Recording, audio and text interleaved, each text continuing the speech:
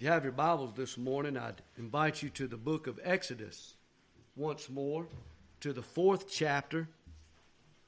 The title of our message this morning is Moses on the Go. Moses on the Go. And as we read verses 18 through 31, I would like you to just notice or underline or highlight as we go through this passage every time that the word go is used. It's kind of amazing that it's used as many times as it is. Exodus chapter 4, beginning in verse 18. And Moses went and returned to Jethro, his father-in-law, and said unto him, Let me go, I pray thee, and return unto my brethren which are in Egypt, and see whether they be yet alive. And Jethro said to Moses, Go in peace. And the Lord said unto Moses in Midian, Go, return into Egypt, for all the men are dead which sought thy life. And Moses took his wife and his sons, and set them upon an ass, and he returned to the land of Egypt. And Moses took the rod of God in his hand.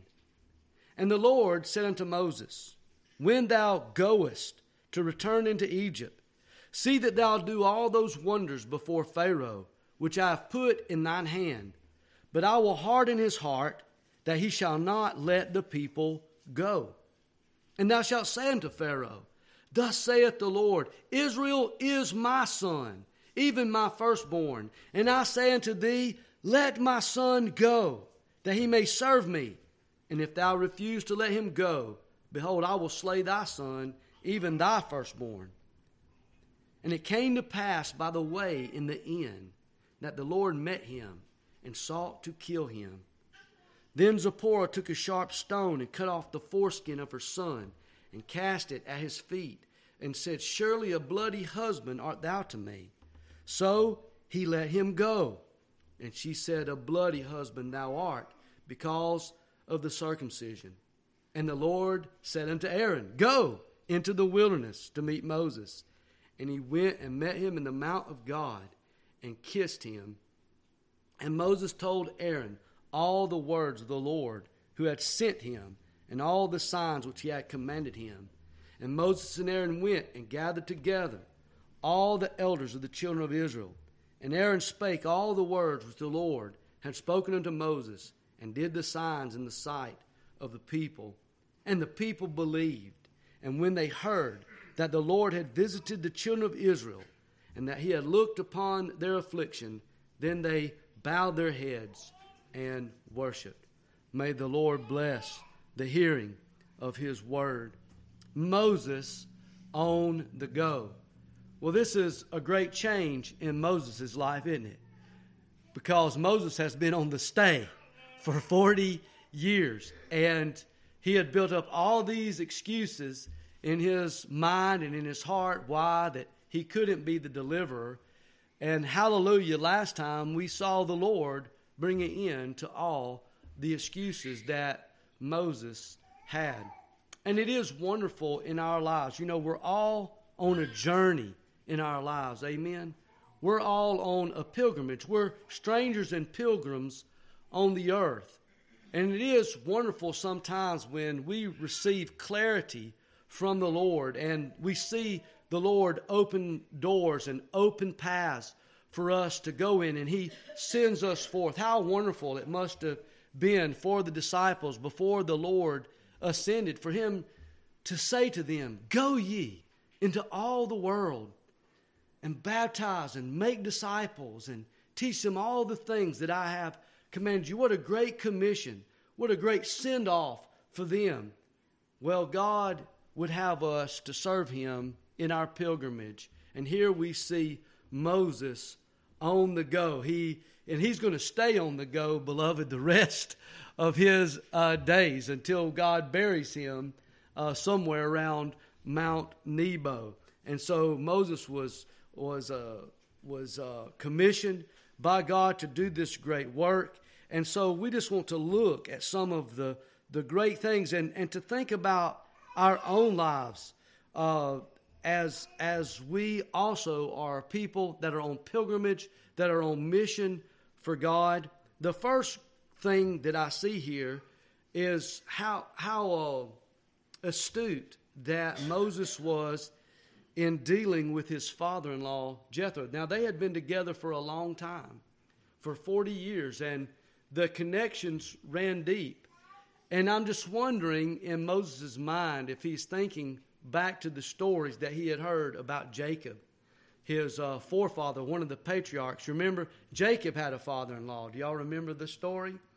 Jacob had a father-in-law named Laban, and he also had received 2 wives, 2 of Laban's daughters. But Jacob, when Jacob got ready to leave, when he got ready to go back, as it were, he just left in the night. He just kind of left on the quiet, and he didn't make things right with his father-in-law.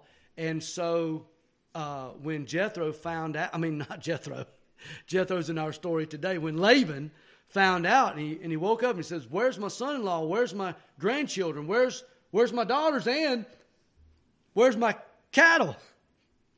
He got his men together and he pursued Jacob, and he was hot on his trail, and it really even made Jacob fearful.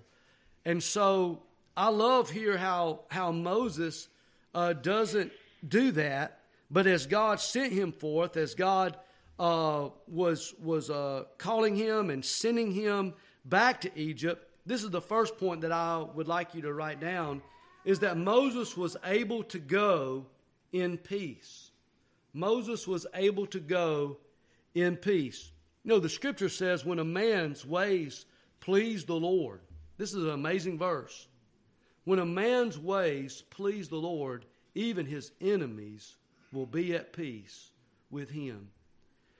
And part of what I want to encourage all of us in our lives to be very careful of is about burning bridges in our lives. You know, sometimes God does call us to do different things in our life, to go. Maybe it's different jobs. Maybe you might have, someday the Lord might lead you to live in a different area and go maybe even to a different church. There's just a lot of changes that can come into our lives. Y'all, can I get an amen? A lot of changes can come into our lives that we never foresee. But what's so sad about some people is that you see everywhere they go, they don't go in peace. They burn bridges behind them to such a degree that they can't even go back. Well, let me tell you, sometimes that can't be helped, because it's not you that's going to burn the bridge. It's going to be the other people that burn the bridge. But I think you all know what I'm talking about. Jacob left his father-in-law in the wrong way. He tried to just burn the bridges. Thankfully, the Lord was merciful in that, and Laban was the kind of man that still wanted that relationship with Jacob and with his children, and that played out good. But here Moses was very wise, and it's very important in life not to burn bridges in our life, because, beloved, bridges are hard to build. And you never know. You just never know in life when you're going to have to cross back over them. And so I love the astuteness, the wisdom, the maturity that we see in Moses. Moses kind of left Egypt in a bad way. But is it going to turn out to be really wise in the story of Moses and the children of Israel that Moses left Midian in peace? Is it going to be wise? It is, isn't it? Because you all know that Moses and the children of Israel are going to come back to this very area, and they're going to need some friends, and they're going to need some help, and Moses is going to need some help. And guess who's going to come to Moses' aid to help him in Midian? But his father Jethro again. And so I think it's very beautiful here that God's call in our life, it does demand loyalty. You know, Jesus would tell people, if you don't hate your father and mother and your brother and your sister, you're not worthy of me. Now, we know that that's kind of a high purpose. Jesus is using a strong exaggeration there. He's not telling us to hate our families.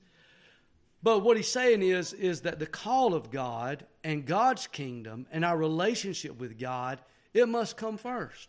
It must come first before our marriage. It must come first before our children. It must come first before our natural family. But that does not mean that our natural families aren't important and that we shouldn't show great discretion and love in dealing with them, even in regards to God's call and the changes that He makes and what God asks us to do in our lives sometimes. To go in peace. Isn't this wonderful that Moses went and returned to Jethro, his father-in-law, and he said unto them, let me go. He didn't say, I am going. Look at the humility. You know, it said that Moses was the meekest man on the earth. You know, that would be a great challenge for every man to take up in this building today. Lord, make me one of the, if not the meekest, make me one of the meekest men on earth. And so he comes to his father-in-law. He could have just said, hey, I'm going. You know, I don't care what you say. You know, I saw a burning bush and God spoke to me and I have the rod of God and I can do all these signs. But no, look at his heart. Look at the way that he approaches that. And I just want you to think about that just in your life, just in your relationships, in the circumstances that you're in, to be humble, to be meek like that. And he said, let me go, I pray thee, and return to my brethren which are in Egypt, and see whether they be yet alive. And look at how God was working on the other end.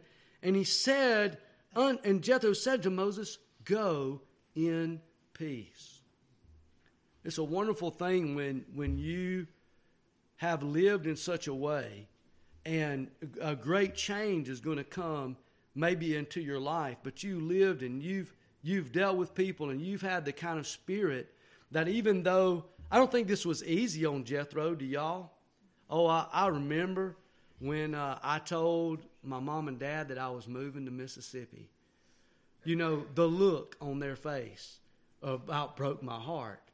Not that they didn't understand, not that they didn't know that is what that I needed to do, but they didn't want to let me go. They didn't want me to go. They didn't want me to go for themselves, for the church, for the school that I was teaching at. It was a hard transitional change in my life, but they blessed me and they let me go in peace.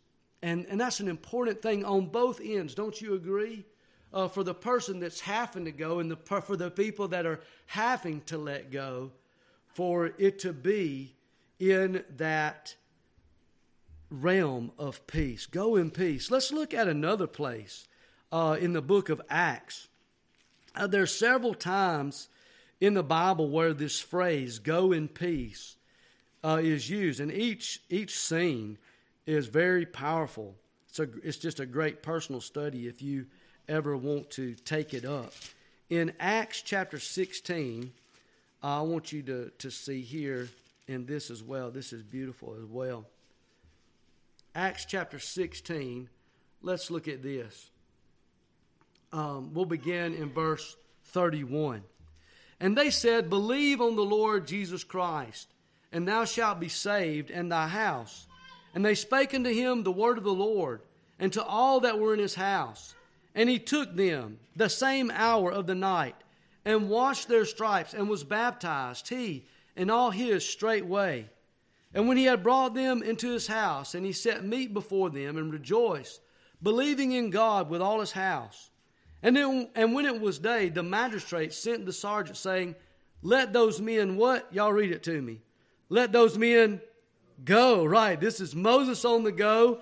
This is Paul and Silas on the go. And it said, and the keeper of the prison told this saying to Paul, the magistrates have sent to let you go. Now, therefore, depart and what? And go in peace. And go in peace. Now, it was not going to be easy for Moses to go back, was it? It wasn't easy for Jacob to go back home. Do you remember that story? Jacob, as he was traveling back to deal with bridges that he had burned. He had really burned some bridges, especially with Esau, his brother. Remember? He sold him his birthright for a bowl of porridge. Then he went in there and he lied and he stole the blessing. And here Jacob is. Jacob wasn't a good decision maker at this time. He had left Laban. He was going back home. Here Laban was pursuing him this way with a force. And then he heard that Esau was coming to meet him with a force this way. There was no peace to be found for Jacob. But here, Moses finds a great deal of peace. He's going to be able to go in peace and to go back. And God challenges him here in our text. After he made peace with Jethro, now the Lord said unto Moses in Midian, go, return unto Egypt. Go and return. I want you to go back. And to go back sometimes in our life is really hard. But God calls us to do that sometimes. And what's wonderful is that God gives us the faith. He gave Moses the faith and the strength to go back. It takes a lot of trust. And what's wonderful to know is that God can defeat all the enemies of our peace. Now, I know all of you are thinking about certain things in your life right now. You just got to. About circumstances or people or situations that at some point God might call you to revisit those things. Oh, I pray that when you face that you'll be able to go in peace, that you'll go with faith. It takes a lot of trust, but look at what God tells him and gives him confidence in this. He said, I want you to go to return unto Egypt. But look at how God has worked things out. For all the men are dead which sought thy life. So here, Moses the excuse maker, Moses the stayer, now becomes Moses the goer. Moses the one who finds the way. And so we rejoice to see this, that Moses took his wife and his sons. Here's the obedience. Here's the faith. Every journey begins with what? A first step. And here is Moses making that first step of faith and obedience. And he took his wife and his sons and set them upon an ass. And he returned to the land of Egypt. And look at what he took with him. He took the rod of God in his hand. I wonder if you believe that gave Moses a lot of confidence, a lot of strength to hear that promise of God. Look, those that were seeking your life, those that would be the enemies of your peace, as you return and go back, they've all passed away. I've made for you an open door to be able to go. And Moses not only to go, but to go in peace. Oh, beloved, may the Lord bless us in our life to learn not to burn bridges in our life. May we realize that in our life that God's call does demand loyalty from us, and that loyalty to God even comes before our family, but that we need to be very wise and discreet in the way that we deal with those things. There's just some very practical things from this story. But it is amazing, too, before we move on to our next thought. Moses, after 40 years, he's finally on the go. He's finally getting to feel, I'm fulfilling the purpose that God had upon my life from when I was very young. Now, it's taken a long time. It's taken 40 years in Egypt, and now 40 years, he's 80. But he's finally on the go. He's taking his family. He's leaving in peace, and it's so good. And it's kind of neat if you just think about how this parallels also the life of the Lord Jesus Christ. Because you remember, it's kind of the story is kind of interchanged. They're kind of going, they're like ships passing in the night, because you remember that Jesus, when he was young, had to flee to Egypt, and then he goes back to Canaan. And that way, and Moses is going the other way. But you remember that God told Joseph by an angel, the people that were seeking the life of Jesus are dead, and now it's safe for you to go back. And so we have these parallels, these great parallels always between Moses' life as the deliverer and Jesus' life as the true deliverer and the true redeemer. But just to know that sometimes when, and I want y'all to think about those situations and be praying about those situations in your life. Lord, could I go back and some of those things that aren't the way that they should be in my life, be looking for those times and moments when God is going to bless you to go back. And when you go back, beloved, go in peace. Go in peace and go with the rod of the Lord in your hand. Well, Moses is now on the go, and he is going to return to Egypt. But secondly, Moses returns with the message, and this is actually the message. The message is not let's stay, but the message is actually what? Let's go, right? Oh, I love to see my students, some of them in our interventions and stuff that they've been struggling with, and then I try to teach them how to do it. And then when they finally get a lot of them, I'll see that they'll get the answer right, and you can see them, they'll be like, let's go. And I love to see that heart, that spirit. And so Moses is returning to Egypt, but Moses is not planning on staying in Egypt, is he? No, but he returns with the very message, we're getting out of here. God has something far better for all of us, for the family of God. And so Moses returns with the message, let's go. And it's in this message to me that I see the heart of the gospel. It's in this message that I really see the heart of God toward us. Let my people go.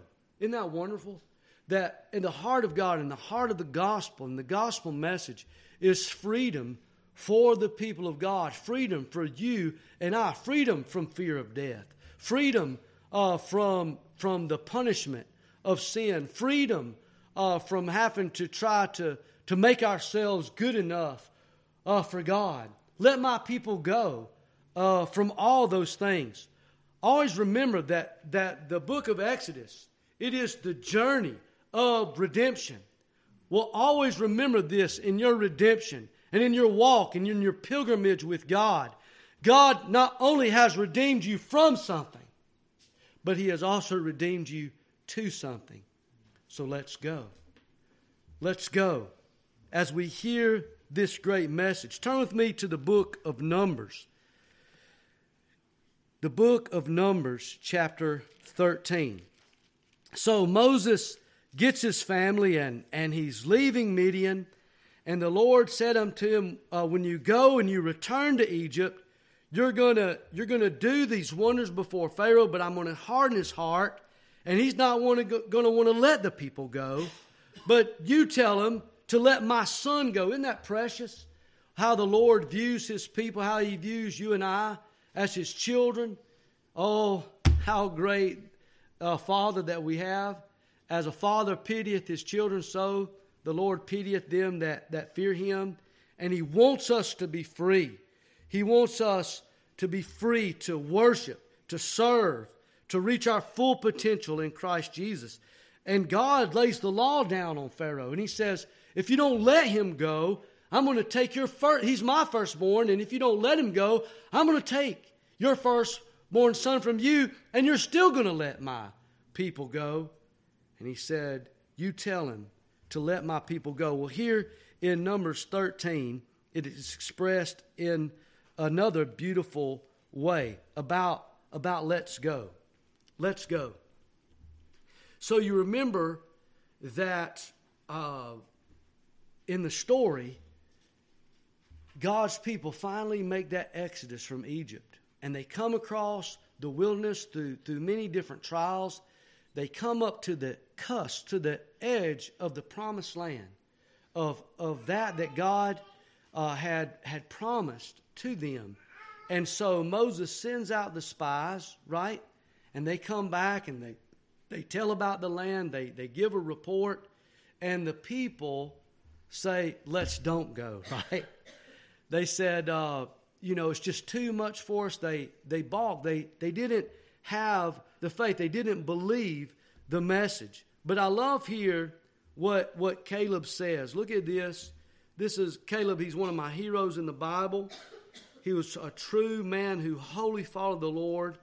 And this is the way that I want the men of the church to be in this, the men of the church to be in their families and in our generation. In verse 30, and Caleb stilled the people before Moses and said, let us what? Let us go up at once and possess it, for we are well able to overcome it. Oh, don't you love that heart? Don't you love that spirit? Let pray that the Lord would let that message resonate in your heart and in your life. Remember that Jesus has given us the command, go ye, not sit ye, right? We need to be a people. Christianity, beloved, in the church is a movement. It's not a monument. So, Lord, help us to also be on the go, to have the message of let's go, let us go, the message of freedom. Now, like I said in this message, and back in our text, we see the heart of God for His children, for His people. He's not going to let them stay in bondage. But look at what He says about Pharaoh. He says that I will, verse 21, this is a hard thing for people who don't have understanding of God's sovereignty to deal with in the Scripture. It says many things about the hardening of Pharaoh's heart. So the Bible says that God hardened his heart. And the Bible also says that Pharaoh hardened his own heart. So the truth is that both are true.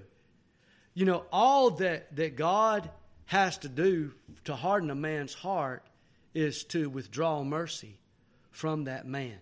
If God withdrew His mercy from any of us in here, our hearts would immediately be hardened. And so, but what we see and what I want us to get out of this, what I want out of this, is to see that the hard-hearted, write this down, the hard-hearted will always be in bondage, even if they rule the world. Now, there was hardly anybody more powerful, worldly speaking, at this time than Pharaoh himself. But because of the hardness of his heart, I hope that all of you can see is that he was the one that was in bondage the whole time.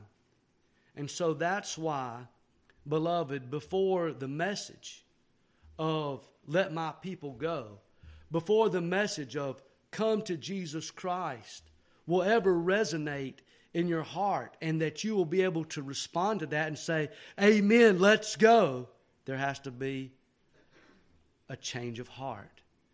A heart, the hard and stony heart, has to be taken out, and in it, a heart of flesh, a heart that is changed, that can receive the message of freedom by faith and believe and follow the deliverer. Yes, indeed, Moses had to go back, but he wasn't planning on staying. And so we see that this God reiterates the message to him. Just listen to it again. Back in our text. And the Lord said unto Moses, when thou goest to return into Egypt, see that thou do all those wonders before Pharaoh, which I have put in thine hand. But I will harden his heart. God's a sovereign God, isn't he? He will be gracious to whom he will be gracious. And he will have mercy upon whom he will have mercy. And whom he will what? He hardeneth. Beloved, that is the truth of the gospel. People might not like that about God, but it's just true about God. And let God be true and every man a liar. The same sun that melts butter hardens the clay. Hardens the clay. He said, I'm going to harden his heart that he shall not let the people go. And thou shalt say unto Pharaoh, even saith the Lord, Israel is my son, even my firstborn. So here we have a great picture of God talking about the physical redemption of the nation of Israel. But in it is such a beautiful picture of our spiritual redemption. Because all of us were without hope and without God in the world. All stony-hearted and hard-hearted and under bondage, as it were, to sin and death and hell and the devil. But isn't it wonderful that our Father says the foundation of God standeth sure, the Lord what? He knoweth them that are His. And He will say to every dear child of God that is in bondage, let them go. And no matter how fierce the bondage is, the hand of the bondman will have to lay his hand and bring his hand off of the children of God. You know why? Because God said, you're my firstborn. You're my firstborn, and I am going to set you free. So do you need something to be thankful about for Thanksgiving?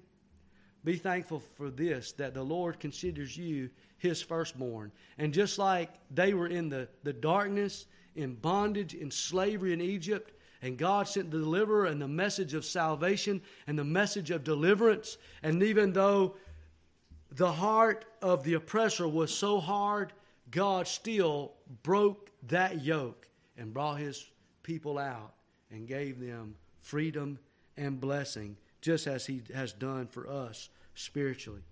So this is the truth today for you and I to rejoice in, is that God's elect belong to Him.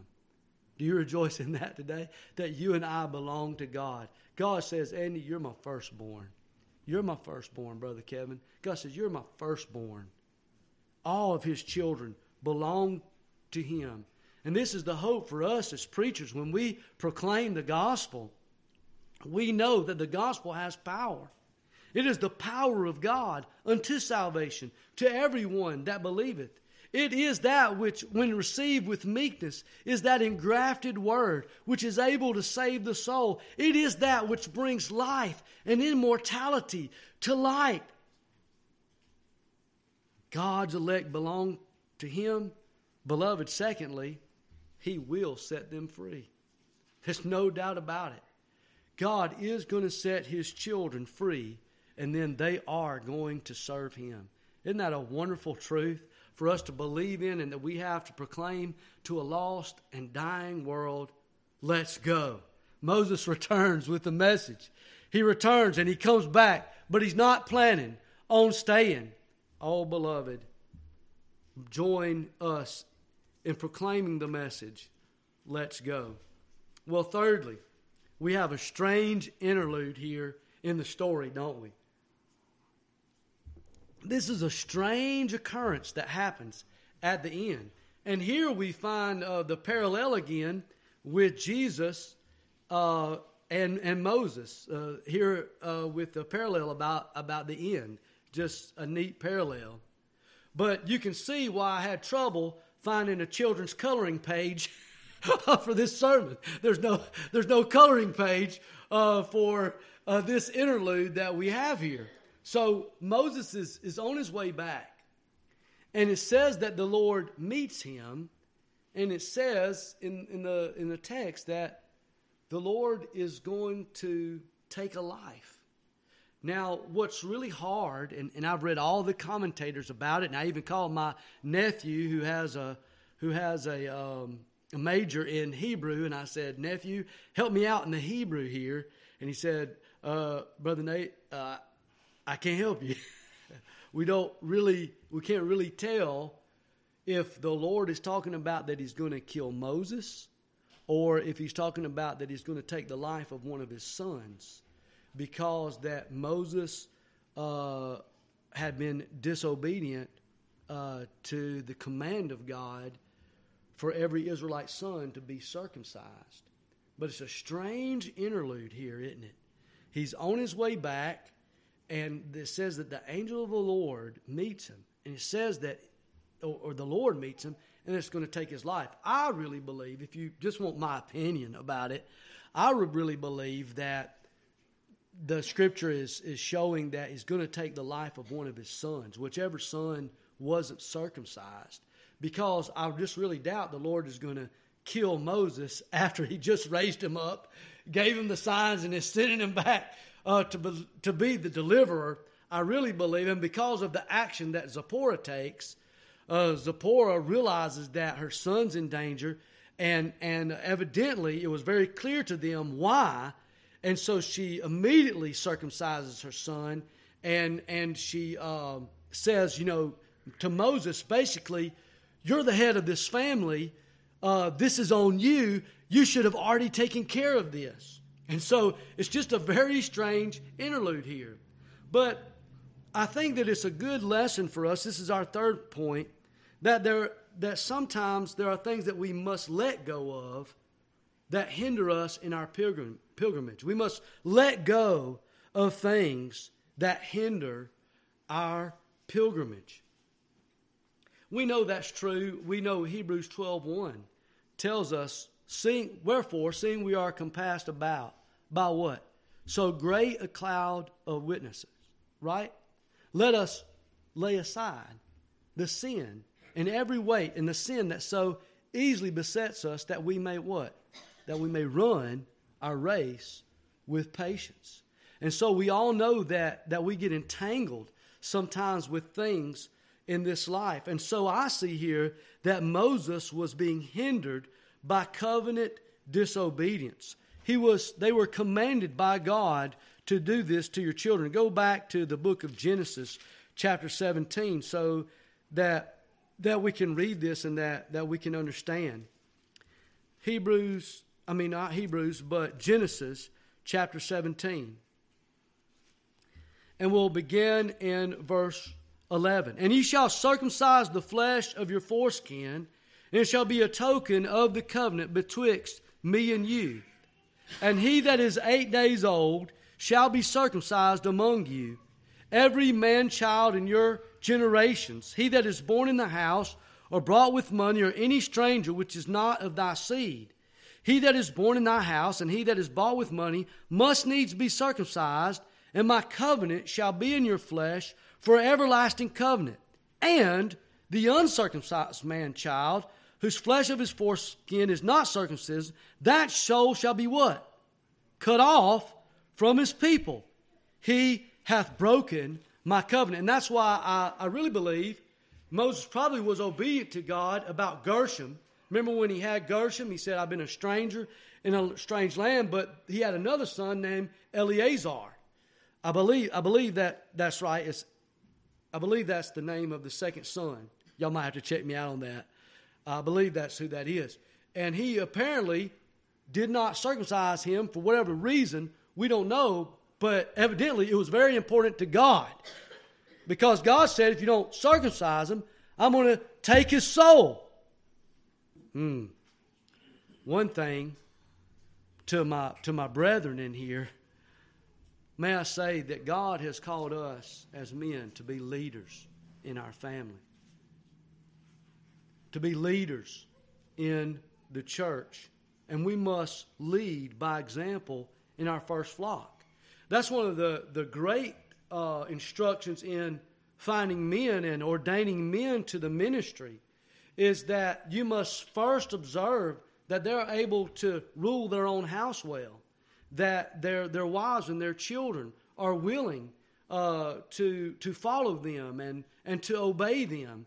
Because the Scripture says if a man doesn't know how to rule in his own house, what? How shall he rule in the house of God? So I think God is setting Moses right in his priorities in his own family. He's saying, look, if you're going to go back and try to be a leader of this whole nation, how are you going to do that if they look and in your own family, your own son isn't circumcised? So, thankfully, he had a wife that was on the go. She was quick to respond in faith and do what it was Moses' responsibility. And Moses had failed in it. But thank God, Aren't we, brethren, when we do fail, when we have good wives that will take up the slack for us? I say hallelujah to that. But may we not be accused of that. And so this is a very strange interlude here. So it says, it came to pass by the way in the end that the Lord met him and sought to kill him. But Zipporah took a sharp stone and cut off the foreskin of her son and cast it at his feet and said, surely a bloody husband art thou to me. So, in this beautiful here, so he let him go. Oh, the mercy and the long suffering of God. You know, I'm sure that we would all say that we've all made a lot of mistakes as fathers, as parents. But I'm so thankful that the Lord is long-suffering and merciful and gives us opportunities to make things right. And here, Moses and Zipporah made things right, and God held his hand away from taking the life of their child. I just want you to understand how important things are to God, how serious God is about sacred things. One of the things that I want you to realize is what circumcision symbolizes in regards to our salvation. One of the articles of faith of our church here, one of the things that we even say has to identify an assembly or a group of believers as one of the true churches of God is that it has a regenerated and converted membership. That means that we don't receive anybody into our membership unless we are able, as best as humanly able, to see that God has done a work of grace in their lives. You must have experienced eternal life in order to be a member of the church. And so a lot of people, especially our Presbyterian friends, they have tried to take circumcision in the Old Testament and say it is equal to baptism in the New Testament. But we believe that's a misapplication of the Scriptures. Because if you really dig deep, the thing that circumcision symbolizes in salvation and in the New Testament is our regeneration. So I just want to go there and just look at that again so that we'll be reminded of that, about how important that is. This was a thing of the flesh, but what we're talking about is a thing that is spiritual. Romans chapter 2, let's look at what the Apostle Paul has to say about this. And it's a very important thing for us to understand as children of God, and that we should hold very loosely, I think, to the things of this world. That's what hinders so many people in their pilgrimage. And as God calls them to do things in their life, is that they get entangled with the affairs of this life, and they let the things of this world hinder them from doing what God has called them to do. So I'm challenging you to let that go. Just as God was calling Moses, for whatever reason, that he didn't do this, to let that go. Here in Romans chapter 2, look in verse 28. It says here, for he is not a Jew. This is someone that would be of the natural seed of Abraham. For he is not a Jew which is one outwardly, neither is that circumcision which is outwards in the flesh. But he is a Jew which is one inwardly, and circumcision is that of the heart in the spirit, and not in the letter, whose praise is not of men, but of God. And so that's part of what regeneration is. It is that circumcision of the heart. It is the sign of the covenant that we are God's elect, that we are God's children.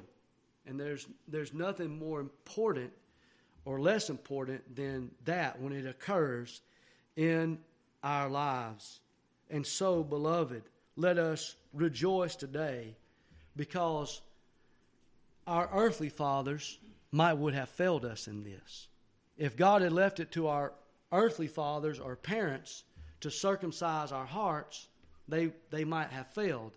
But do you know who has seen to it that the foreskin of our heart is cut away and that we are the children of God, God himself has seen to it that by the Spirit he will circumcise our heart and identify us as his children, and that death will stay his hand from us because we have been circumcised. So just rejoice in that. And isn't that just a very strange interlude in the story? The Bible is so full of mystery, and I'm sure that there might even be more there than I was able to dig out and bring out, but certainly a strange scene. So we get by that. And then our last go here and our last point, our fourth point. All God's children will go to the wilderness, but it is never their permanent home. All God's children will go to the wilderness, but it is never their permanent home. So he gets through this strange interlude at the end. And then in verse 28 in our text, in verse 27, and the Lord said unto Aaron, here's now the Lord speaking. The Lord's been speaking to Moses, and now he speaks to Aaron. Go into the wilderness to meet Moses. And he went and met him in the mount of God and kissed him. And Moses told Aaron all the words of the Lord, who had sent him, and all the signs which he had commanded. So now they're going to go 2 by 2, just like the apostles, and they go back and they gather all the elders of the children of Israel. Remember how Moses, one of his excuses was, they're not going to believe. And God said they are going to believe. And don't you rejoice in this, that here they are, they've taken those steps, they've laid aside the things that were hindering, they have the message of freedom, and they get there, and they begin to do what God has called them to do, and God blesses them with great success. Because it says that the people saw the signs, and they heard the message, and their hearts rejoiced, and it said that they worshiped God. All God's children will go to the wilderness. Even Jesus had to go to the wilderness, didn't he? Do y'all remember after he was baptized by John the Baptist, and he had that great experience, immediately the Spirit led him where? Into the wilderness to be tempted by the devil. The word wilderness is used in regards to the people and the children of God 293 times in the Bible. We really do not have a choice in the matter. It is God is going to call us all into the wilderness. And the wilderness is just a symbolic of a place where God is going to meet with us, and we are going to learn lessons from the Lord, and the Lord is going to prepare us for what he has us to do in our lives. I know those of you that have lived any time and have walked with God in pilgrimage anytime, you know the truth of this, that there are wildernesses that God calls each of us to, but he meets us there and he teaches us there, and it's never going to be the permanent place that we stay. I was even thinking about this in regards to the book of Revelation. Just turn with me here just to get your mind around this thought, because this that's mentioned here in the book of Revelation is symbolic of the church or of the people of God. And I thought about it when I was studying about this. This is Brother Jeff will get to this pretty soon on Wednesday night. Revelation chapter 12, beginning of verse 5. And she brought forth a man-child who was to rule all nations with a rod of iron. And her child was caught up into God and to his throne. And the woman, this is symbolic, spiritual symbolic of the church, the people of God, fled into the wilderness, where she hath a place prepared of God, that they should feed her there 1,260 days. It is often here in the wilderness that God's plan becomes clear to us. We learn from the wilderness, but we keep our eye and our longing for home. We know that after Moses and Aaron go before Pharaoh, they tell him, let my people go. They bring all the signs and wonders upon Egypt, and they're finally allowed, and they go through the Red Sea. Where do they go, beloved? Into the what? Into the wilderness. Into the wilderness. And they go through the wilderness, and they get there, and we read that part. Caleb said, let's go right now up into Canaan and conquer it. But the people were unbelieving, and they said, we won't go up. And so they had to spend 40 more years where? In the wilderness wanderings. And so all of us in here, Moses and Aaron, they go forth in the wilderness, and they talk, and they learn, and God sends them. So learn from the wilderness in your life, but keep an eye and longing for home. So it just makes me rejoice to know, as Moses and Aaron now have come from Midian, and they've come across the wilderness, here to this nation of people that have been in bondage for 400 years. People that have waited so long for freedom and to be able to know God and to worship God in a way that was unparalleled in their lives. Isn't it wonderful? I think about the Song of Solomon, where the shepherd comes to his love and he says, arise, my love, my fair one. He says to her, let's go. So that's going to be the most beautiful thing that you and I ever hear when this life is over and we've laid down, to hear the Redeemer, our deliverer, come and say that same thing to us. He said, come, he's going to say, come out of the wilderness of this world. Come out of the wilderness of this grave. Come out of all bondage. He's going to say to us, let's go. And beloved, he's going to take us to be with him forever in paradise. May the Lord bless you and keep you is our prayer.